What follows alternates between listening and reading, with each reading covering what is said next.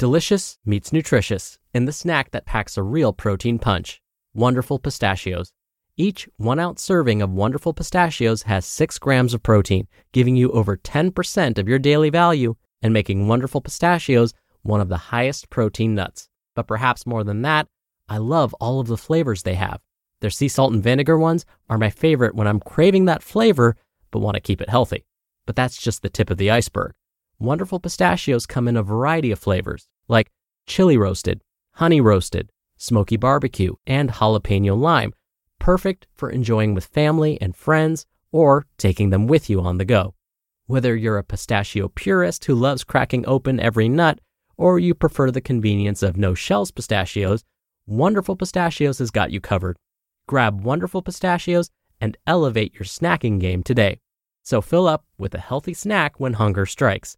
Visit wonderfulpistachios.com to learn more. That's wonderfulpistachios.com.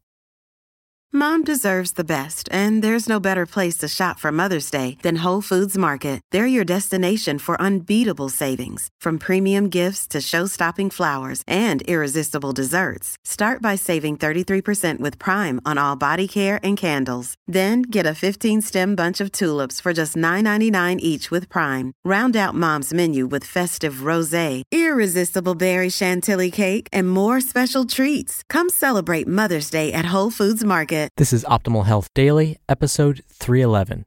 Don't respond emotionally to health and fitness slip-ups by Nia Shanks of niashanks.com. And I'm Dr. Neil, your host and narrator. Happy Monday and welcome back to another week of Optimal Health Daily. This is where I read to you from some of the best health and fitness blogs on the web, kind of like an ongoing audiobook. Some of the authors that I read from include Zen Habits, Nerd Fitness, Ben Greenfield, and a new one coming tomorrow, actually. So definitely come back for that. Before I get into Nia's post, I must share that I did it. I met my goal of finishing that mammoth of a book, Hamilton. So I'm feeling a little bit proud of myself this morning. Now, speaking of goals, Nia's going to talk about what happens when you have a goal for yourself, but you slip up in between. So let's get right to that post and start optimizing your life. Don't respond emotionally to health and fitness slip-ups by Nia Shanks of niashanks.com. Being consumed with guilt after overindulging and then making extra restrictions with food for the next 2 days. Feeling like you didn't work hard enough in your workout because you were unable to improve your performance, so you squeeze in an extra workout to quote-unquote make up for it. Feeling discouraged when the scale doesn't budge for a week straight, so you add extra cardio to your weekly routine and make food restrictions. What do all of these scenarios have in common? An emotional response. You've done it, I've done it, near every person has done it. Responded to a day of less than ideal eating and drinking choices or a lackluster workout with guilt or frustration. Then we make an emotionally fueled response to those events. What's wrong with having an emotional response to such situations, you may be wondering? Well, to be blunt, a lot. Let's explore a real-life example of what can happen when a quote-unquote bad food choice or missed workout or stagnant scale weight is treated with an emotional response. The problem with responding emotionally. A trainee made great changes to her eating habits a few weeks ago. She decided it was time to start eating mostly real, minimally processed foods. In order to get even better results, she vowed to not simply eat mostly real foods, she was going to eat nothing but real foods. After all, if eating real food most of the time and enjoying not super healthy foods occasionally and in moderate amounts was good, then eating them exclusively was much better. For the sake of this example, we'll call this eating pattern clean eating. She managed to turn down quote-unquote dirty foods for a few weeks and was proud of her discipline and willpower. But then, she just couldn't take it anymore. She was craving the Girl Scout cookies that had been in the pantry for weeks, so she decided to have a few. After eating a few, she rationalized, well, I screwed up and ate something quote-unquote dirty, so what does it matter if I eat more? And eat more she did. She devoured the whole sleeve of delectable cookie goodness. Immediately, she was stricken with guilt. I was doing so well. How can I make up for this slip-up? Was her response. Her choice for an appropriate course of action was to make tomorrow's workout tougher and longer. And eat less tomorrow too, to compound the damage control efforts. You can hopefully see the problem, but it doesn't stop there. This emotion-based response will soon become habit. Anytime she slips up or doesn't have a good workout, her proceeding actions will be determined by emotion, not objectivity.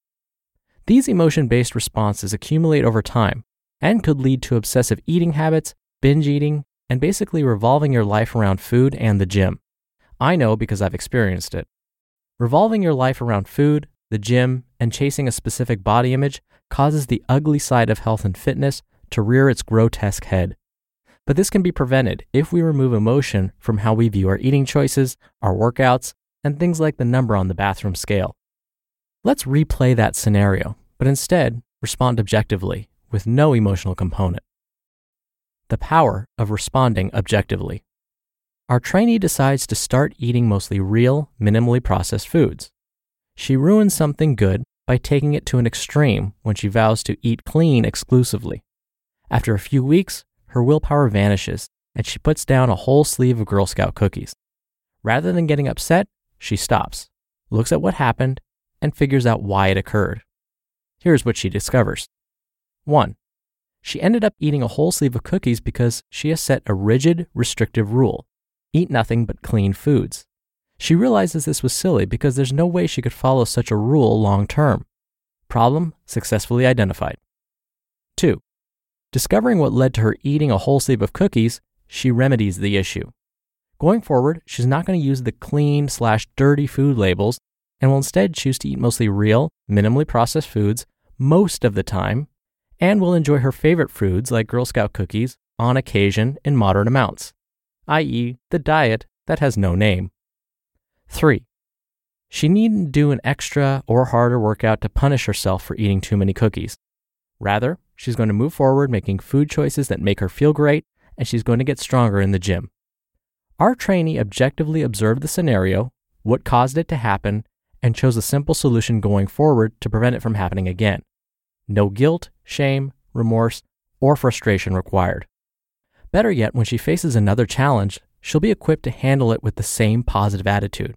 For example, if she hops on the bathroom scale and it reveals a 2-pound increase, she won't respond with an emotion-fueled attitude like, "What the hell? I gained 2 pounds. Now I'm going to do an extra workout and eat less today. I must get this off as quickly as possible." Instead, she'll be objective. So I gained 2 pounds. It makes sense because I've skipped several strength training sessions this month and my eating habits haven't been great.